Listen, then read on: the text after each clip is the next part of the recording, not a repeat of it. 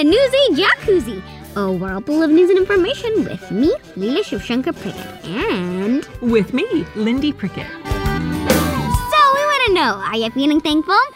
We sure are, and we're not alone. It looks like not just one, but several vaccines for COVID-19 are around the corner. Well, look at what that means for the likes of you and me. And talking about being grateful, we'll tell the tale of the British man who survived the virus, 2 tropical diseases, and now, you guessed it, a snake attack. We'll hear how another COVID survivor said thank you to hospital staff. Speaking of gratitude, it's Thanksgiving in America, which means it's time to eat. And that's not all. We'll also have a report on the coolest tech story of the year, the Super Squid Bot. And as if that weren't enough, we'll end with a very sweet Audible story. Let's call it dessert. Alrighty then, let's dive on in. First up, the big news story of the week. For the past few weeks, we've been reporting news about vaccines that have done well in test trials. Hooray! Indeed, but what does it actually mean? The end of the lockdown, the return of normal life. Classrooms, playdates, going on swings and slides. Whoa, hold on there, cowgirl. Sadly, it's not that easy. It's not actually the vaccine that will return our lives to normal, but the vaccination. In other words, getting everyone the vaccine requires lots of work and organization and cooperation. It's a massive undertaking. Then? Okay, let's back up a sec. So you know that a vaccine is a substance or a potion used to get your own body to produce something called antibodies. Right, which do fight the disease. That's right. But developing the vaccine is just the first step in the vaccination journey. All aboard! So each of these vaccines is different, right? One of them, the Pfizer vaccine, has to be kept so cold. Yeah, but you can't pack a blizzard, so something called dry ice is needed the whole way of the journey. And get this, there might not even be enough dry ice in the world right now. So then, no dry ice, no vaccine? Right again. So remote areas and developing countries like India would lose out. Luckily, other vaccinations are easier to store. But still, how do we move these vaccines around the world and around countries? You'll have to get a lot of sanitized glass just to transport it for a start. Then you'll need a lot of nurses, never mind needles, to give the shot. Yeah, and most vaccines are going to need 2 doses. 2 shots?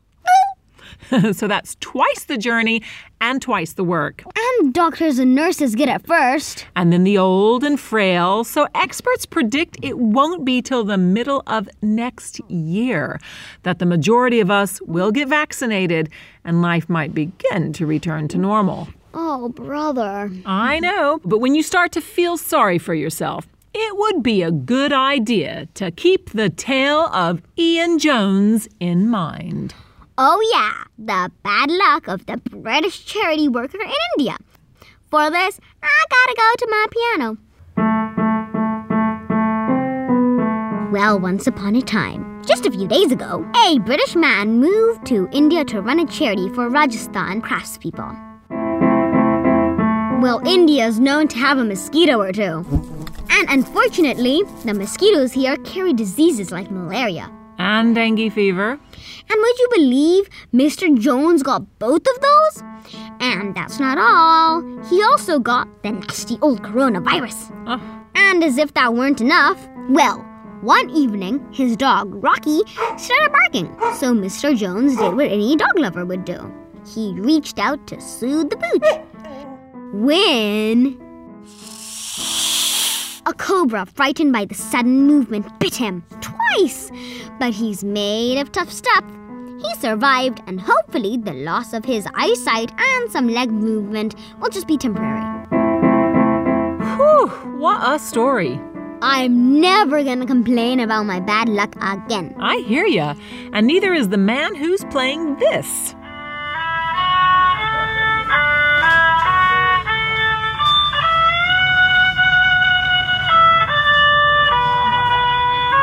He's an American music teacher who was in intensive care at a hospital with COVID-19 for a month.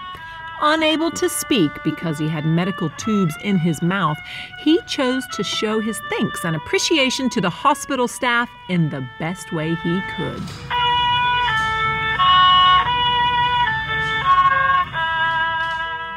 Speaking of gratitude... It's Thanksgiving in America. This is the last of our series about autumn festivals around the world.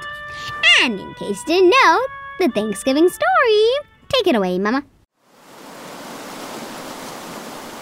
Well, the story goes, in the year 1620, there was a group of religious and economic refugees called the Pilgrims who fled England for a better land, America. The 66-day journey across the Atlantic Ocean in a ship called the Mayflower wasn't easy. And when they arrived, they were sick and weak, and not alone. There were natives who looked a bit different to them, but were helpful and kind, teaching the Pilgrims how to cultivate corn and get sap from yummy maple trees and which poisonous plants to avoid. As a show of thanks, a massive feast was planned at the end of the harvest season the next year in 1621. Sadly, such friendly encounters didn't continue as the settlers took over the native people's land. And it wasn't until almost 250 years later that Abraham Lincoln encouraged the early dinner of thanks on the last Thursday of November.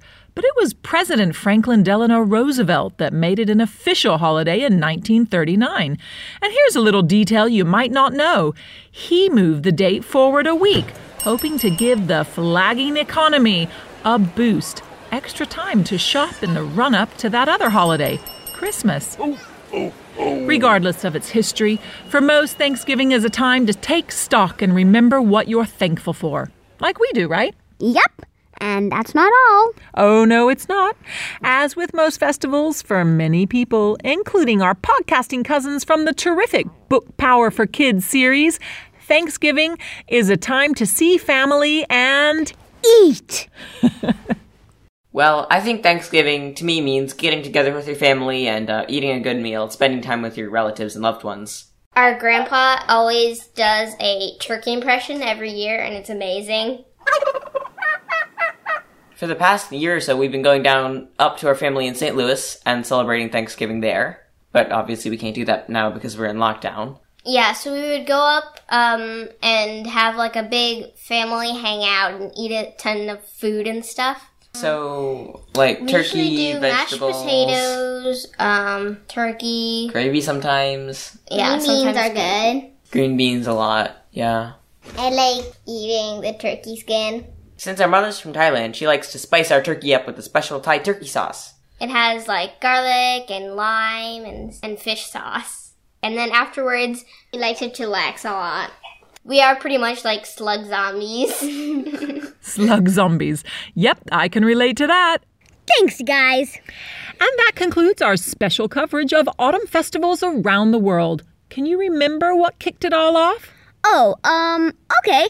The Hungry Ghost Festival in East Asia, the Samhain Festival, which became All Hallows Eve, which became Halloween, Then Mexico's Day of the Dead. and of course Diwali, And England's Bonfire Night. and now Thanksgiving. Oh, how I love this time of the year. So do I, especially the food. And as a special treat, we've put together an Autumn Festivals quiz. Have you been paying attention? Well, if so, go to our website and challenge yourself. It's newsyjacuzzi.com and have a look at the Lucky Dip page and you'll find the quiz there. Or on Facebook. Yes, of course. We've not really mentioned our little Facebook community much, but do head there and check it out. What's that? I'll tell you what. That's the halftime bell, which means it's time to hear what's making news around the rest of the world. Hold on tight. It's Around the World in 80 Seconds. Hold tight. They say the test of a democracy is the smooth transition of power. Well, U.S. President Trump has accepted that a formal transition should begin for Joe Biden to replace him. President-elect Biden, who's been appointing members of his team, says America is back and ready to lead the world. The world's largest maker of latex gloves will shut more than half of its factories after almost 2,500 employees tested positive for coronavirus. There's been a big demand for the company's personal protective gear, but there are growing concerns about the working conditions of the low-paid migrant labor it relies upon. It might take 1 to 3 billion years for diamonds to form naturally, but Australian scientists have cracked it in record time, squashing the substance carbon using the pressure of something like, say, 640 elephants standing on the tip of a ballet shoe. It's managed to manufacture sparkling diamonds. Previously, only Superman could manage something so magical. And as if we didn't know we were living in strange times, the annual tradition of the Oxford English Dictionaries choosing a word or two that sums up the year has expanded its list for 2020 to include a whole selection of words, from COVID-19, lockdown and support bubbles, to bushfires, Black Lives Matter, and moonshot. Thank you for that fast trip around the world in 80 seconds. And now, I love this next story. It's time for Technology news. Technology news. Tech News. So last week we had a story about Scare Bears, those wacky monster wolf robots from Japan that are placed around villages and farms, meant to scare away wild bears. Well, this week we have another wild robot story, and it's not about scaring away a predator, but spying on them. Well, on all animals, underwater animals to be precise, and not spying so much as studying. Enter the super duper. Wait, let's not steal our reporter's thunder. Swimmer, surfer, and ocean lover, Porter Robbins, it's over to you. Thanks, Leela. So you probably know, the ocean is one of the few places on Earth that hasn't been totally explored, because the water pressure makes it hard for humans to travel deep down.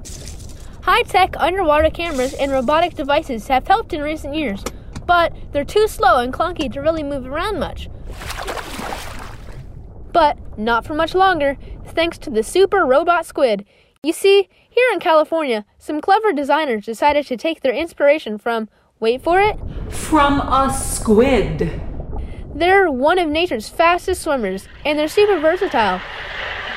That means that they can go easily backwards and forwards, changing directions and pace quickly. They use their strong muscles to draw in water, then rapidly push it back out. That basically creates a jet of water, which propels them forward at rapid speeds. You could even say they whoosh. So, the designers at the University of California in San Diego built a soft robot that moves around like a squid. It kind of looks like one too. Except, this one has fairy lights on its tentacles that can shine green or pink, which is pretty cool. It was first tested in a lab and then went for a swim at the San Diego Aquarium. The designers are still perfecting the squid bot before it needs to head out to sea. In Los Angeles, I'm Porter Robbins for Newsy to Koozie. Thanks, Porter. Let us know when the super squid bot heads to the beach. And finally, our lucky dip story is super sweet this week. A little too sweet, in fact. Step right up. Step right up. Have a go at the lucky dip machine. The lucky dip machine. What's it going to be today, eh? An oddball, no doubt. An oddball, no doubt. Well, folks, this is a story that defies belief. Do what? You know, defy what you sometimes do to me. Huh? Challenge, resist, disobey, like when you don't set the dinner table, or when you eat one too many pieces of candy, even when I've said enough. No, that was the mouse. We don't have mice. But defies belief? That means challenges our belief in something. In other words, you're not gonna believe this story. Gotcha. But isn't the story about India producing too much sugar? Yep. Oh, what a dream come true. Well, too much of a good thing, especially sugar, is a bad thing, as our correspondents Amira and Anira Mirza will tell you. The twins! Amira and Anira, hello! What could possibly be wrong with too much sugar? Hello, Leela. Leela, you know too much sugar isn't good for you. Sure, you get a burst of energy. You mean a whoosh? You love those whooshes, but after the whoosh comes that tired feeling. Eating too much sugar isn't good for you or your body.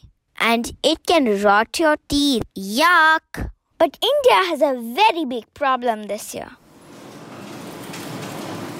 It's the world's second largest producer of sugar. But this year, India has produced too much sugar. Uh-oh. I think when you produce too much of something, especially a crop, that's called a glut, right? That's right. And this year, there's going to be 13% more sugar produced than last year. 31 million tons to be exact. Guess what the people at the Indian Sugar Millers Association are suggesting? The Indian Sugar Millers Association, Have a party with lots of candy? No. There's a pandemic happening, remember? No one is having parties. So they're gonna make extra candy for themselves? No, wrong answer. They'll feed the extra sugar cane to the cows and pigs. Oink yoink. Nope.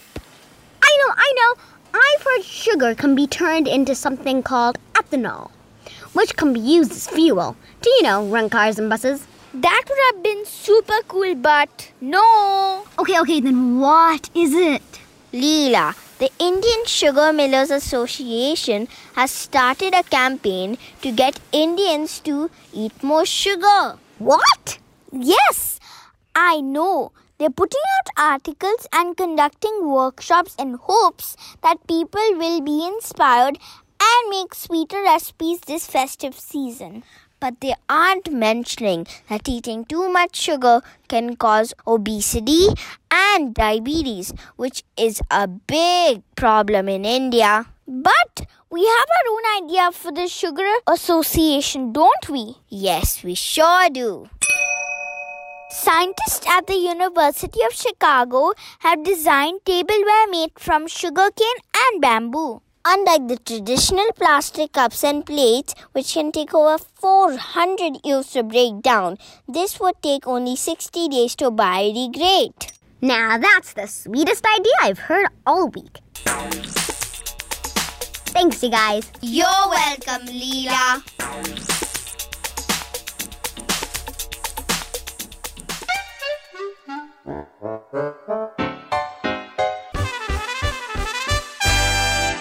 And it's time to wrap up the podcast with the top 5 facts heard today. Fab fact number 1.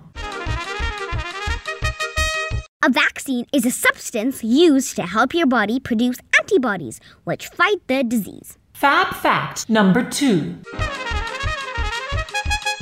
The American Pilgrims fled religious and economic persecution in England aboard a ship called the Mayflower and sailed for 66 days before reaching America in 1620 and establishing the town of Plymouth. Fab fact number 3. In 1621, a major feast took place between the American Pilgrims and a group of Native Americans, which is considered the first Thanksgiving, though it didn't become an official holiday until 1939. Fab fact number 4. Squid are one of nature's fastest and most versatile swimmers, easily changing direction, using their strong muscles to draw in and push out water, propelling them forward at rapid speeds. Fab fact number 5.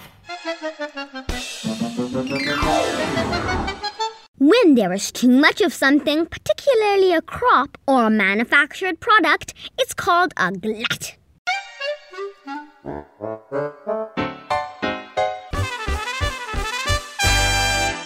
And that almost brings us to the end of this episode of Newsy Jacuzzi. But not until we say... Thank you!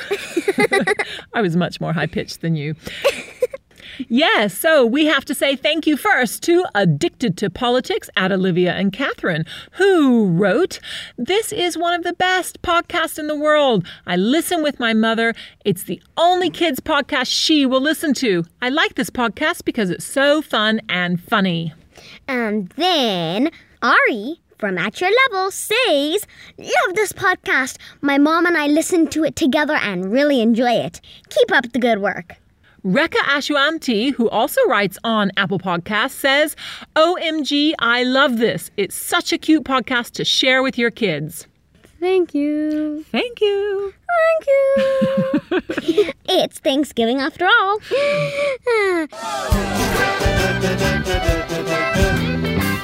If you enjoyed this dip in the whirlpool of news and information, then why don't you also subscribe and rate and review? Go on! And don't forget about the Autumn Festival's quiz on newsyjacuzzi.com, on the Lucky Dip page, or on our Facebook page. See you next week in the Newsy Jacuzzi!